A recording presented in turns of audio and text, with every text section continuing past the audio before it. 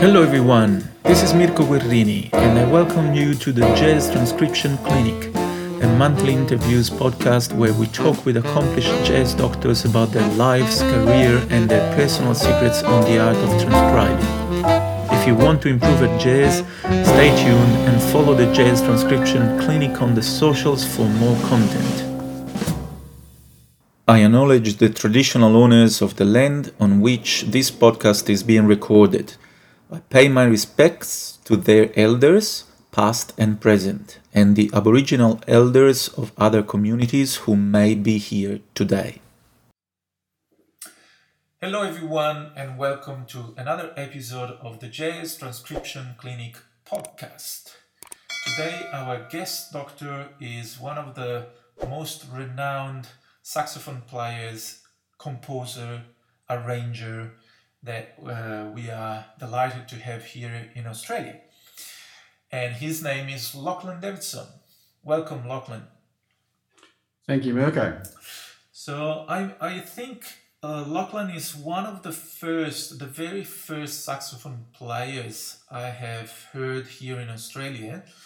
When I came to visit before I decided to move here, I went to a gig. I think it was the Monashart Ensemble playing, and there was you playing all sort of woodwinds, and there was also one of another great saxophone player that I like a lot here in Australia, Tony Hicks.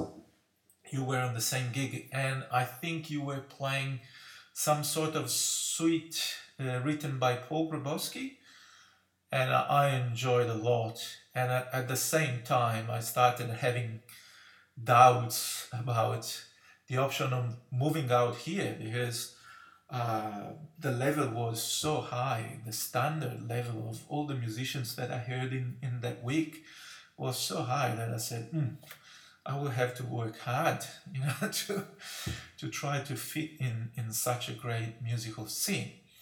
And after that, it happened that we both teach at the same university, and we shared also some gigs together. We played in some ensembles together, and I started learning and appreciate how great you are with playing woodwinds, all sort of woodwinds, and also how good you are as an ensemble member, because your perspective on how to play in a section is always appreciated and illuminating to me. So thanks a lot, Lachlan, for doing this. I will leave all the details of Lachlan Davidson as usual in the podcast description, but if you want to take a note, Lachlan has a very active website, which is lachlandavidson.com.au, and where he sometimes posts ideas, his new releases, or also sometimes backing tracks for his own music. So it's a good place to be, Lachlan's website. So I'm really happy that you accepted my invitation to participate in this podcast, because I believe you will have a lot to say about transcribing. So I will start with the first question, which is why do you transcribe? I think I'm on a never-ending search for how to approach playing music, and particularly how to improvise. It's I think we develop our own vernacular and our own way of approaching music, but there are always different ways to do it, and every player I ever hear has something new that interests me, to including my own playing, I guess. Whether it be, the actual notes they play, the way they put them together. It might be how they produce their sound, their articulation, their concept of time. even sometimes just a particular note they play that I love how they did that note. So that's I'm listening to players for that perspective, and the term transcription I do find an interesting one because I don't always write everything down, but I do assume that when you say transcribe, that you do include mental transcription in that, because that's actually how most of my transcription happens. Mental as mad or mental as like inside? Yeah, well, both. Yeah. So so you are not like doing a physical transcription, or sometimes you do, but mostly you do it by listening several times? Usually more than several. If there's a particular, and I very often do it in albums, where I'll listen to a whole album of a player I really like. And when I say player, it could be a band as well, because one of my favorite things to do is write songs as well. So I'm often listening to albums, to get a real sense of how they approach putting their music together. And I'll listen a lot to one album. I've always worked on the premise of listen to a little a lot rather than listen to a lot a little. And that way I can get in real depth. And every time I listen to something different. And do you remember the time when somebody told you, if you want to learn how to improvise or a bit more jazz, you need to transcribe?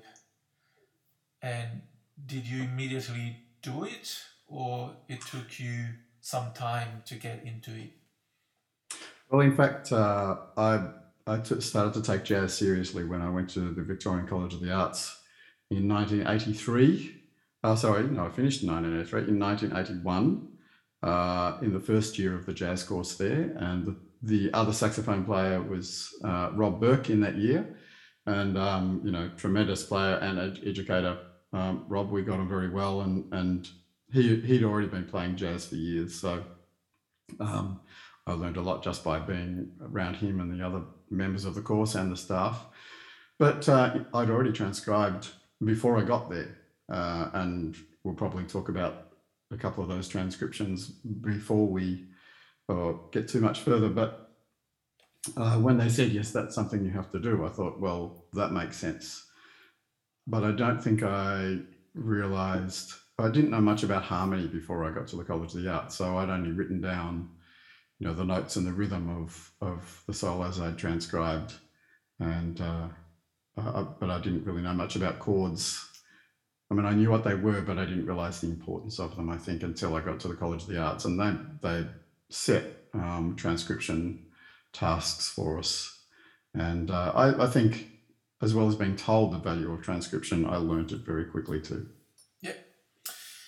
And what were your expectation, or what they still are, what you expect to bring home when you transcribe? It actually reflects a little bit of a conversation I had with Tony Gould many years ago, when I said to him, when you listen to music, what do you listen for? And he was driving actually reasonably erratically on country roads, as Tony does. Luckily, there was no one else coming the other way, but I think I made him think a bit more, because he started crossing over to the other side of the road. And then he said, I don't listen too closely, and I listen to how they think.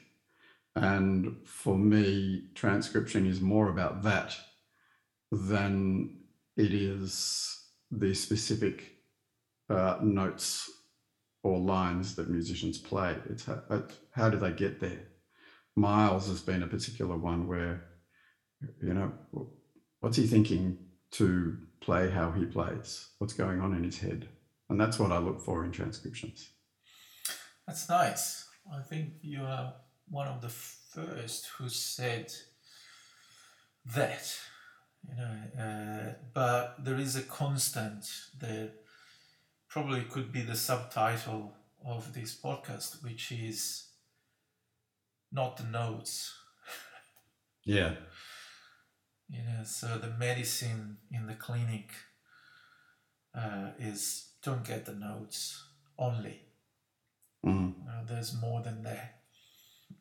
And of course, if you are writing a transcription, you can't write everything down that a player plays. Absolutely. An interesting thing that I have done a number of times is transcribe myself. And there's one particular instance, a piece that I wrote that's become one of my more popular pieces for secondary students to play, is a piece called The Listener. And I wrote that, well, when I say I wrote it, I composed that piece very quickly, in that the initial tune came very easily. I played in the piano part, which was pretty much 4 chords, and just played it with a bit of a modulation, figuring out what the form was. And then I played the melody in with some variations, did a bit of a solo on it, finished up with the melody, and then I transcribed what I'd played. And it was a very interesting exercise in figuring out how I thought. Yeah. An insight into my own consciousness. That's right. I'm always a bit reluctant to transcribe myself, even though I know the value of that, the learning value of that, but I'm really afraid to realize that I'm not a great player.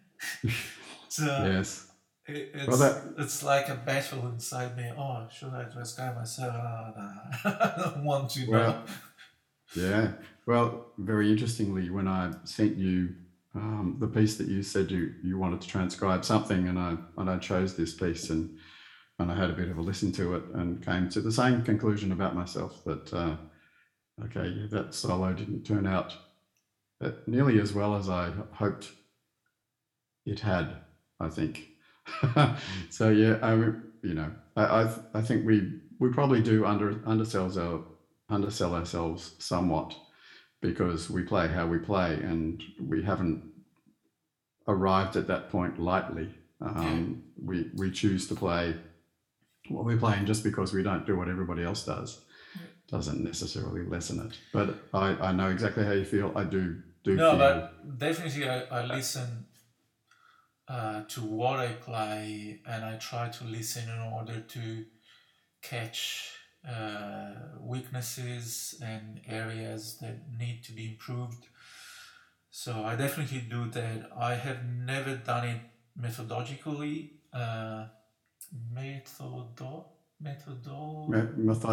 Methodically. Why I said cheekily? Oh, well, it should be changed. I like it better. Yeah, it was a new word, neologism.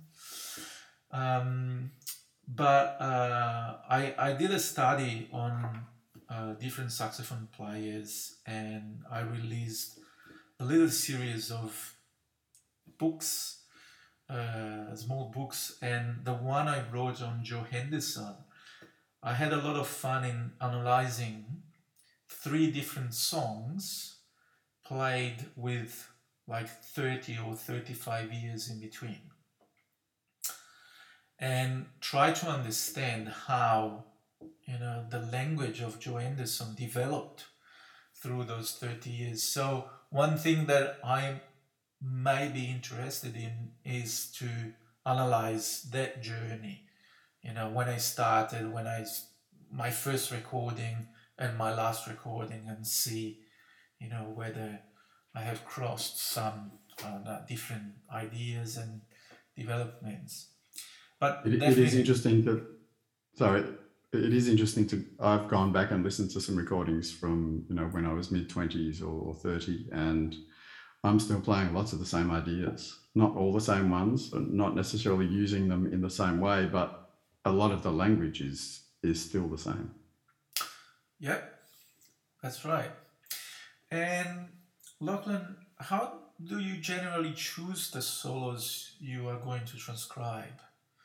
Is that... Oh, that's a very long-winded process, and it's called If I Like Them. Yeah.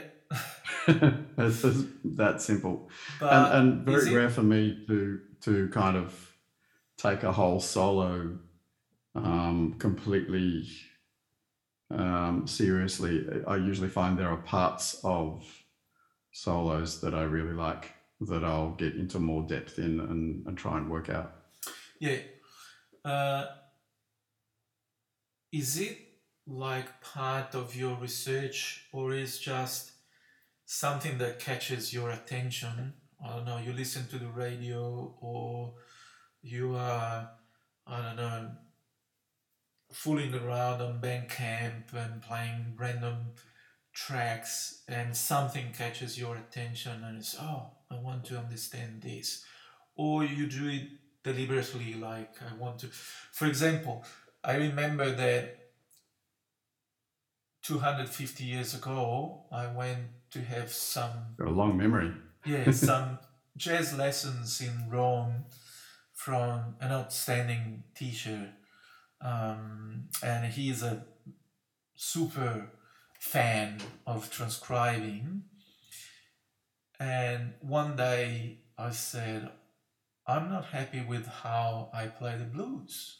So could you please help me to understand a little bit better? I find it very difficult. I prefer much to play on a standard ABA than a blues. And he gave me few recordings of like B.B. King, John Lee Hooker, right? Which I probably didn't even know who they were. And when I put the recording on, I was upset because I said, what is this? I want to learn to play the blues. I don't want to listen to some, blues guy. So I rang him and I said, I don't know what to do with those recordings. And he said, you listen to them. And maybe you start playing along. Try to get their melodies. Try to play the melodies that they sing. Or in the case of B.B. King, track down a couple of phrases that he plays on guitar. There is so much blues in there, than in, I don't know, in Blues 7 played by Sonny Rollins. So you ask me that you want to learn a bit more, and that's where you can learn. So that Mm. again was another big lesson, and I learned that if you are not happy with something, that's the thing to do. So sometimes I still do it. I have to play a funky tune, and I'm not as good as you are in playing those styles. So I need to listen to some players that are very good at it, and maybe start, getting their vocabulary, their jargon. Yeah, absolutely. Well, I find I'm always asking uh, other musicians about what they're listening to, and when someone says a name that I don't know, I'll always make a point of going and listening to it. Someone did tell me a couple of saxophone players to listen to the other day that I've never heard, and I've promptly forgotten their names already, but they're in my Spotify list, and I'll certainly be going back and listening to them. There was one really fine alto player who, I probably harshly would say slightly derivative of Cannonball, but isn't every alto player. But certainly had some, really interesting approaches to improvising that I'd be interested to pick up, and kind of go, yeah, that resonates with me. And, I do most of my listening in the car. And so it's very hard to transcribe while you're in the car, but you can work stuff out if possible. And I always consider it oral training anyway. And if there's a track that I particularly think, I like that solo again, or if I like that section of that solo, I'll play it again, and I'll play it 3 or 4 times in a row in the car.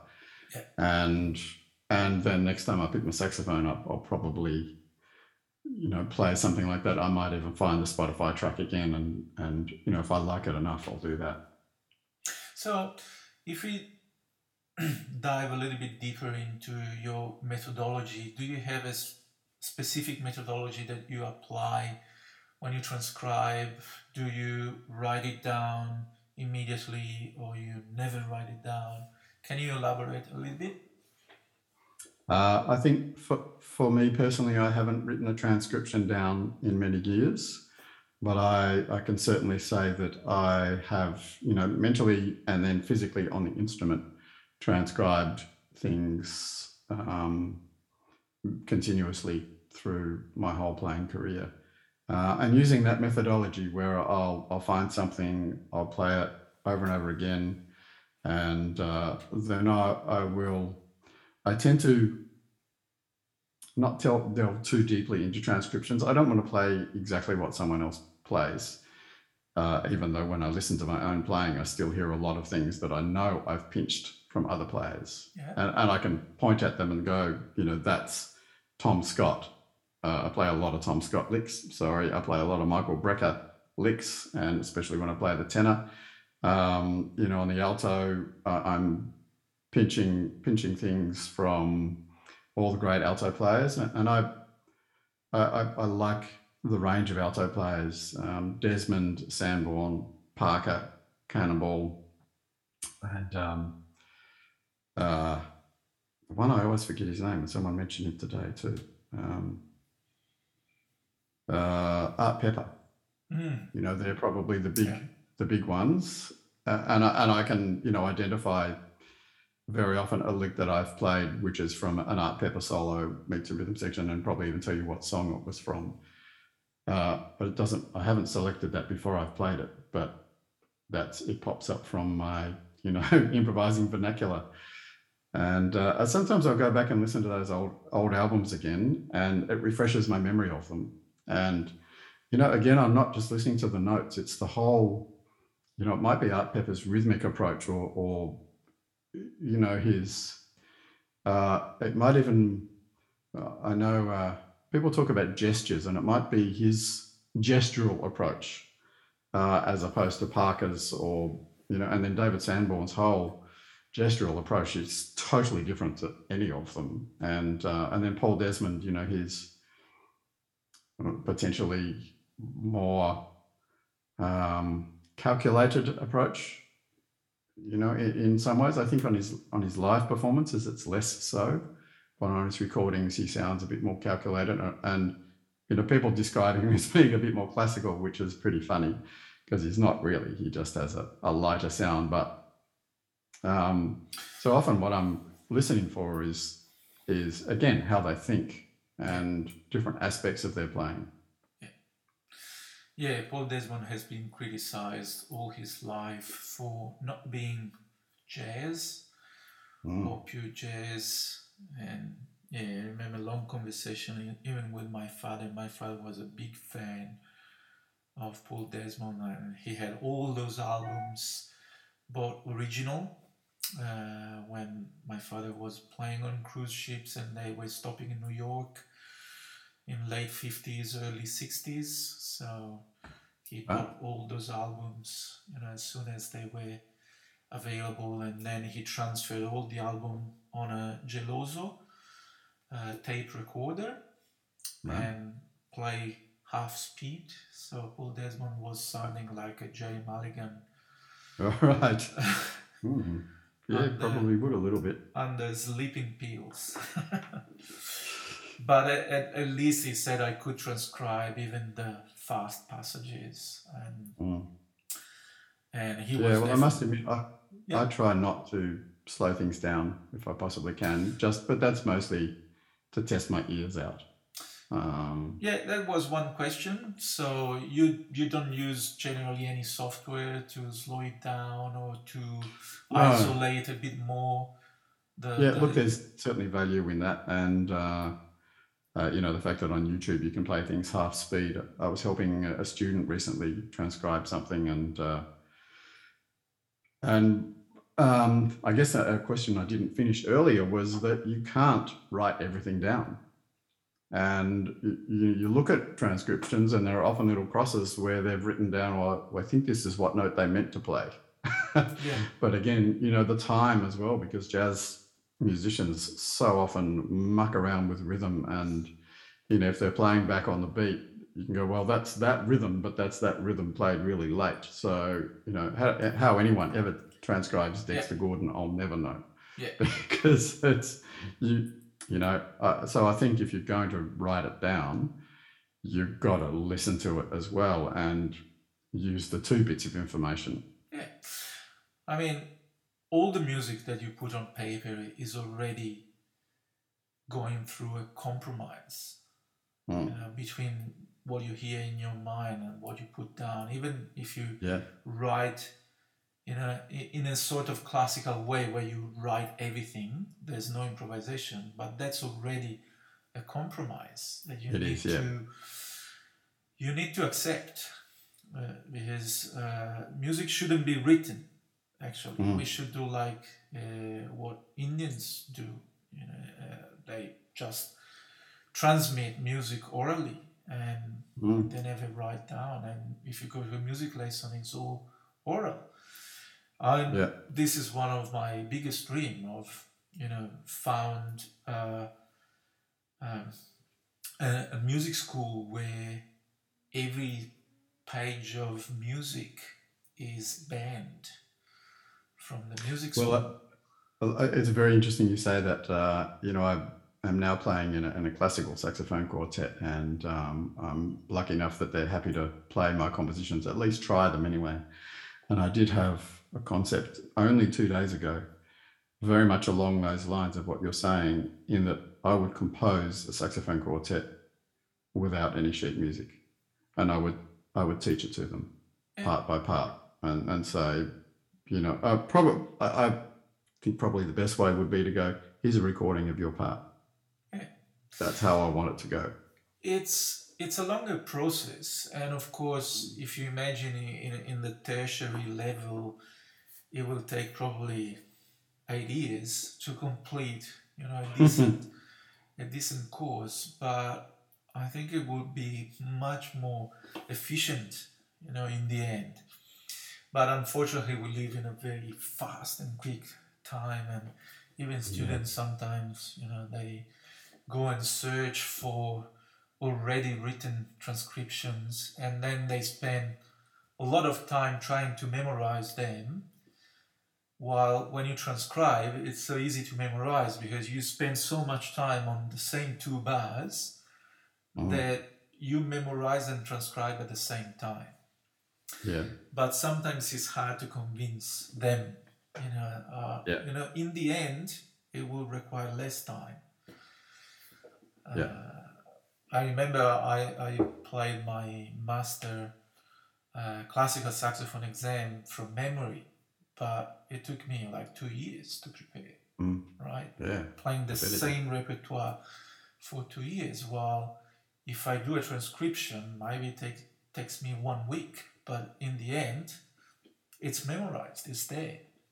Yeah. And also, I will have all the things that you mentioned, all the subtleties that if you just read a transcription, you will never be able to.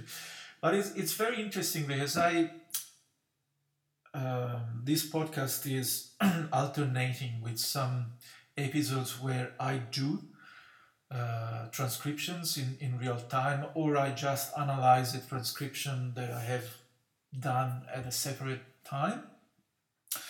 And I talk about the process of transcribing, so all the questions like how would you write that?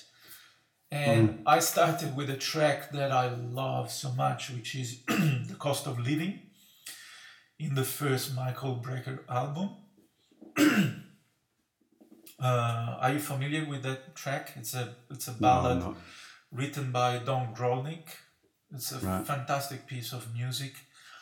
And so I transcribed the melody, and then Charlie Hayden's solo, and then Michael Brecker's solo. And so the videos are on YouTube if you like, or if the listeners have missed that. And most of the questions were, how you write that, how I'm going to write that. And I'm very clear that you need to compromise. You need to find a way that is close enough. And I like to write on top of the notes some things that can help me understanding or remembering what was going on. Like from simple lay back to like a sound description of some sort, like harsh or metallic or nasal, that I can remember that, or even tuning things like play flat, play sharp. Yeah, because it's important in the end, it's all part of And then obviously different kinds of vibrato are very hard to notate too. Vibrato is something that I like to take note of. But I remember that, especially on Michael Brecker's solo, I was very happy to slow it down and to catch things that I thought, they were like, oh, this is like a diminished scale. It was like, I guessed that the sound was close enough, but then slowing to like 30%, you could hear all the notes and then say, oh, it's almost a diminished, but then it becomes, this or that.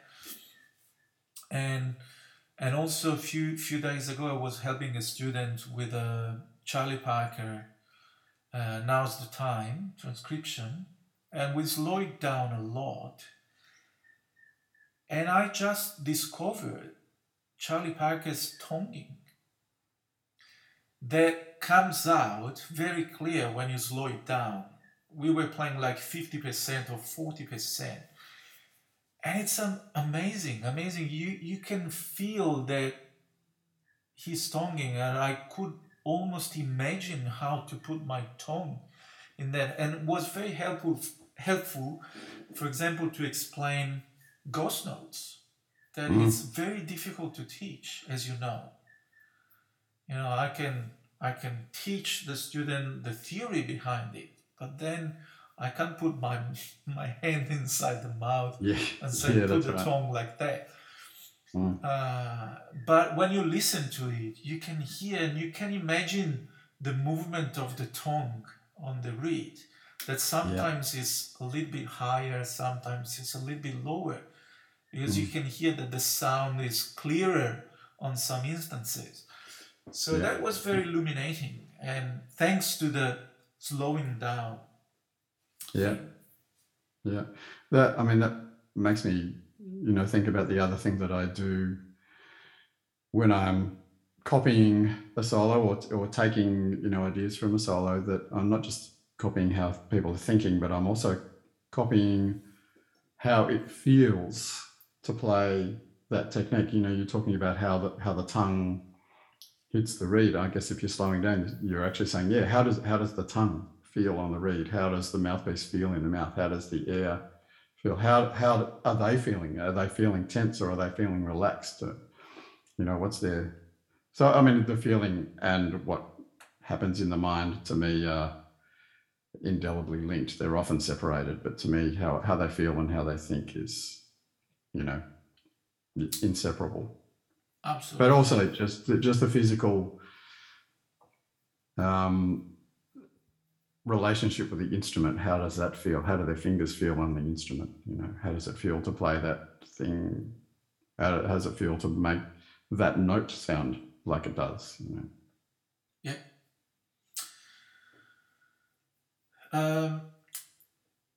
Lachlan, if you are going to practice something that you have transcribed, again, what is your process to try to incorporate what you transcribe into your playing?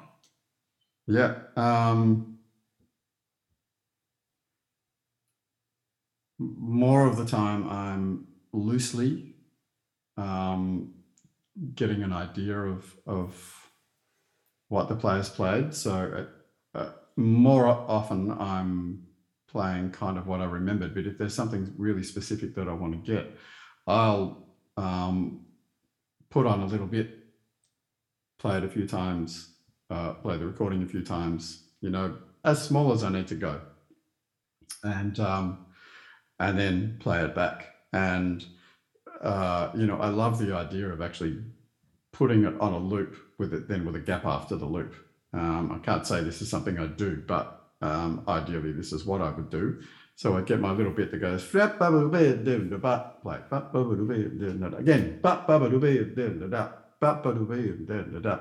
and do that. And if I'm not getting it, halve it,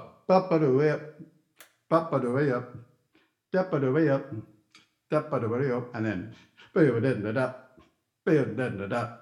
and I love the comparing thing backwards and forwards.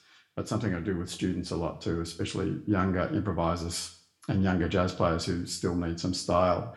In fact, I do it even when I'm teaching classical saxophone too, that play and copy, and repeat. The repetition is key. Yeah, I know. Sometimes I try to employ the Indian system that I mentioned earlier, which is I play something and I'm not going to change. I'm not saying anything. I simply repeat the same thing until the student got it right. So when the student hears me changing what I play, knows that he did it right. And even when he thinks, or she thinks, I've done it right, if I'm repeating, there is something else, that.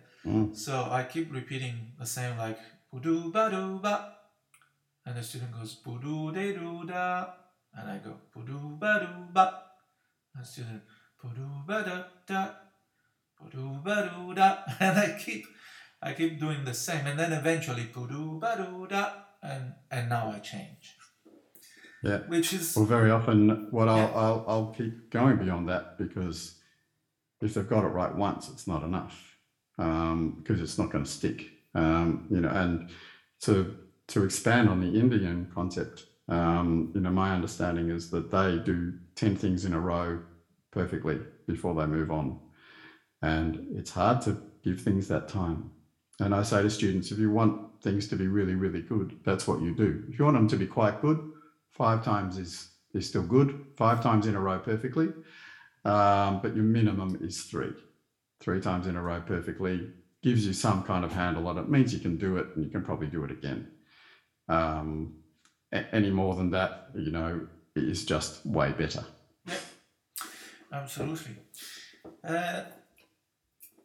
Probably I kind of imagine your answer to the next question, but have you ever felt you were copying someone as a result of transcribing that artist? Yeah, of course. And is it a bad thing? Look, when I first started at the College of the Arts and early in my career, and it continues to this day, the drive to be original. But I've thought a lot about that. Obviously, you have, and it's one of those things that as jazz musicians we have to think about. But if I never listened to jazz and I never played a phrase in jazz that somebody else had played, then I wouldn't be playing jazz, because jazz, the phrases that other people play are part of the vernacular. And I liken to my students, it's the same way we decide what phrases and words we're going to use when we speak. Sometimes we'll hear someone say something and we don't even need to think about it, but sometimes we'll hear them, someone will go, absolutely. You go, that's perfect. I'm going to say absolutely, because it just fits everything. And someone else might say, top of the morning to you. They might think, I really like that. I'm going to say that too. And to me, that's the same thing. The whole point is that we become authentic with our usage of it. And it is very bothersome when you hear a regurgitator as a player who plays something because that's what Michael Brecker did, and they go, I'm going to do that Michael Brecker lick, rather than going, this is something I really like, and it becomes part of me. I mean, I know I'm not telling anything new to you, and I'm sure probably most of the other people you've interviewed have a very similar way of thinking about things, in that you have to make it your own. And your choice about what you play, as much as possible, is, I'm going to use that term, authentic, whatever that means, but it's a heartfelt choice. It's not made lightly, and it's made for the right reasons, and whatever the right reasons are is a very difficult thing to go into, but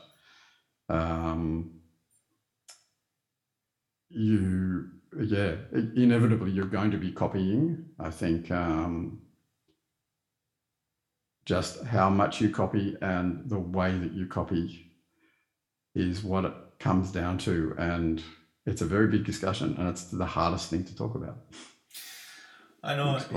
I think the reason why I ask this question to all my guests is a bit pedagogical, because sometimes, or should I say often, students are posing that question, like, oh, do I really have to transcribe, because I don't want to be the copy of nobody. And so maybe all these answers that my guests are providing will help them to be convinced that it's a good thing. But it's a necessary thing. And I think what you said is key to this matter. You have to be authentic. And then, if that line originally, got into you through your ears from a recording that was recorded 70 years ago, that doesn't matter anymore, as far as you are honest and true with it. So it's not, the process shouldn't be, I'm going to use this Cannonball line now because the chords are the same, but it should be, I'm playing this line because I can feel it's appropriate, and you might not even remember what was the origin of that line. Yeah, absolutely. And it's a fine distinction between those two things, but when you hear a player on either side of that line, it's actually very clear. You get whether they're authentic or whether they're not. Yeah. And look, I've heard it with people rehearsing ensembles, standing at the front of the ensemble, saying all these words to the ensemble that are supposed to help the ensemble, and they sound regurgitated. They sound like, I'm saying that because George Lakey Smith said that. Whereas they might say the same thing because they hear that that's what the ensemble needs. And I see it very similarly. As far as possible, we aim to be very honest, but it is hard sometimes to know which side of the line you're standing on at any given moment. And I think, probably all of us straddle it. Yeah. Another guest of the podcast, the great Pat LaBarbera, said, if you try to play something that you prepared at home, it never works. And he says the demonstration is very simple. You trade force with another player, and you prepare something, and then the player before you plays something completely different from what you prepared, and then if you do it, it will sound dumb. It will sound stupid because it's no more related to what's going on. So it's impossible. You have to prepare your own language and vocabulary, but then you cannot write down the speech that you are going to give, right? Absolutely. Yeah. It does remind me of an experience I had years ago where I played with a very famous Australian jazz musician who loves swapping fours. And but I had a very different vernacular to him. that I liked to use. I liked to play a certain way, and we were very different players. And so we couldn't have a conversation when I played that way because he didn't play the same stuff as me and was fairly inflexible actually in what he played. There was no sense of him being willing to engage with how I played. So I ended up thinking, well, we need to make music out of this, so I need to talk his language. And it was the only way I could make it work. It was quite interesting. Yeah. I mean, not necessarily we need to say things in the same way, but I felt that was an exception to the rule too. Most people are a bit more flexible. or maybe I'm just suggesting maybe he wasn't listening too deeply, because I think it's fine if you keep your language as far as you are listening, because you don't have only one color in your playing. So of course, yeah. but you have to understand, what's the situation, and this is quite related. So maybe that musician that you were playing with, he wasn't listening too carefully or wasn't interested in a dialogue, as you said. So Yeah, he was that's playing his stuff. That was my feeling. A dialogue presumes that you are listening to what the other person says, and then you react. You can say the opposite, but it's still a conversation. Yeah. And you don't have to give up with your own vernacular, but you can still have a conversation, But if you stop listening, and if you it's a monologue and it's not interesting anymore. Yeah. And the feeling is pretty bad, because to me it's like the whole meaning of playing improvised music is taken away, is no more there, and absolutely, it's not fun anymore. Yeah. It's like playing with iReal Pro. Yes. And usually it's not fun. Yeah, and so many of us have been doing that a lot in the last couple of years. Yeah, but we do it to practice, but then when we can, we rather play with humans that luckily will be listening. Hopefully, yeah. All right, so we are heading towards the end. I'm just asking you, what are your favorite solos that you have transcribed? Or it's a bit of a dumb question, but if you are forced to choose one solo to bring with you on Mars, what that would be? Yeah, well, I know what it is, and unfortunately, I can never remember the name of the tune. So I'll talk about the first couple of solos that I transcribed. Yeah. Because they had a huge impact on how I played the alto saxophone, and they were when I was at school before I went to the College of the Arts. We're talking late 70s, so 1979, 1980, and I'm unashamedly a fan of good pop music. My favourite band is Steely Dan.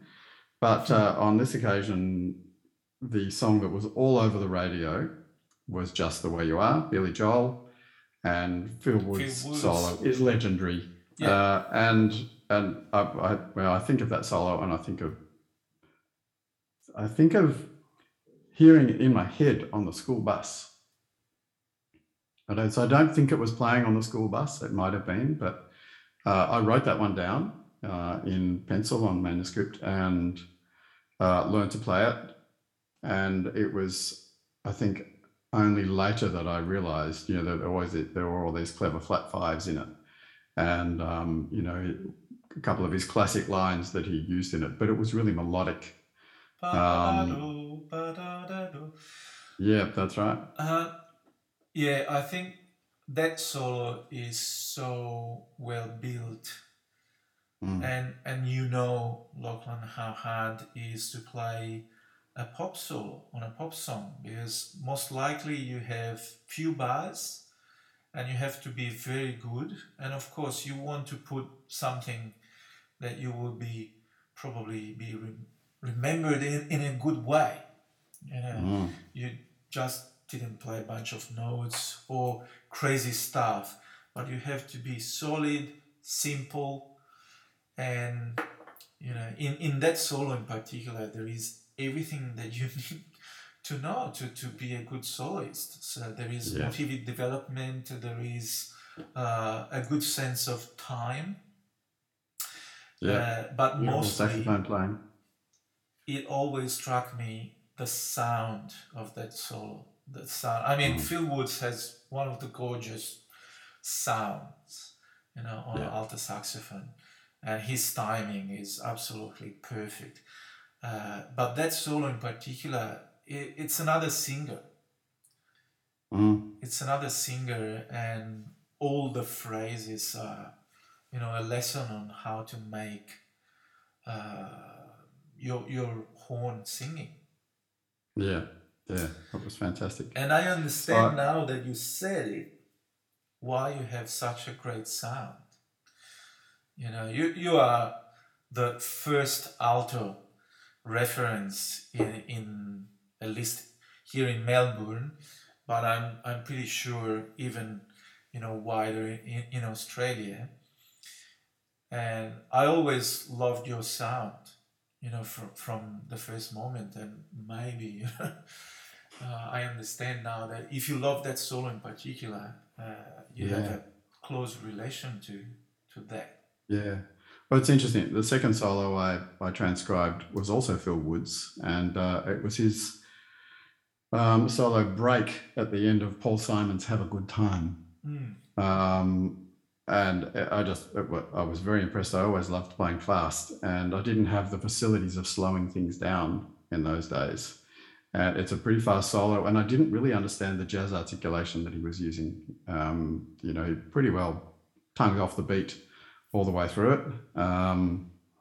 And had a few kind of diminished things that he does. It had lots of his normal ideas thrown in, but just all packed together.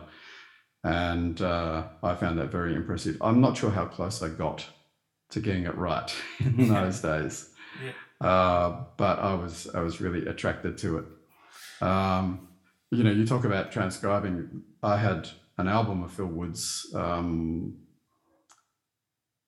I can't remember how I found it. I reckon I probably heard a track or two from it on Jim McLeod's jazz track, or even Music to Midnight that was before that on the ABC, and went out and bought the vinyl, which I still have, and it was called Floresto Canto, and it was mostly Latin music, recorded in London with great orchestrations. If I had my memory working properly, I could tell you who the orchestrator was too, because I've listened a lot to those. Another way of transcribing. I transcribe mentally orchestrations. I'm listening to that all the time. And melody and harmony relationships, from a composing perspective. But Floresto Canto, certainly in the 80s, would have been my most listened to album. And I learnt to play almost every bit of every tune on that album the way Phil Woods did. Have you ever heard a Michel Legrand album called Legrand Jazz? I reckon I've heard tracks from it, and it would have been Phil Woods playing the rest of your life, whatever that song's called. No, what are you doing the rest of your life? They don't. Not on that album, no? No, I know that he played a live version with Michel Legrand. There is the video on YouTube. Well, Legrand Jazz is an album that he made for Philips with Miles Davis, Bill Evans, John Coltrane, Phil Woods, Mill Jackson, and I think there is who's playing drums? Jimmy Cobb, or probably. I can't remember who's the drummer. I'll have to go and listen to that. Yeah, you have to. And they play standards rearranged by Michel Legrand. He had, basically the story goes that he had a huge success with those two musicals that he wrote in France that became a huge success, and Philips was so happy that gave him a blank check and said, do whatever you like. We pay for it. So he went to New York, spent a week there, and called the best musicians. And Phil plays a fantastic version of Night in Tunisia. He plays the solo on that, and it's beautiful. The arrangement is great too, but his solo is memorable. Mm-hmm. And I also wanted to say, you mentioned, oh yes, did you know that initially we had, I think it's not operating anymore, a jazz label called Philology, named after Phil Woods. Wow. So there was this guy in Macerata. Macerata is the town where the Borgani factory is. And there is this guy, a jazz lover, who started this jazz label, and he was crazy about Phil Woods, and the logo is Phil's hat, Right. And actually my second album as a soloist was released by Philology. Right. And he also recorded many albums with Phil Woods in it. So you can check those albums. Philology, yeah, will do. Yeah. Too. I've got some homework to do. Did it come to your mind what's your favorite solo? Well, I can tell you what album it's on, and maybe I can find it for you, and you can put it in the notes on the side. Yeah. I'll make a point of doing that. It's on a Bob Berg album. Okay. I can't think what that's called either. It's one that it has a track that features David Sanborn, and on that track there is also a steel drum solo. And I've tried to figure out who the steel drum player is on that track, and each time I look it up I seem to come up with a different answer, but it may have been the bass player, and it just comes from the right place. It's it's a really special solo on not many chords. There's beautiful space, great thematic use of themes, I guess, and motives, and it's just really melodic, and the heart in it, and the rhythm.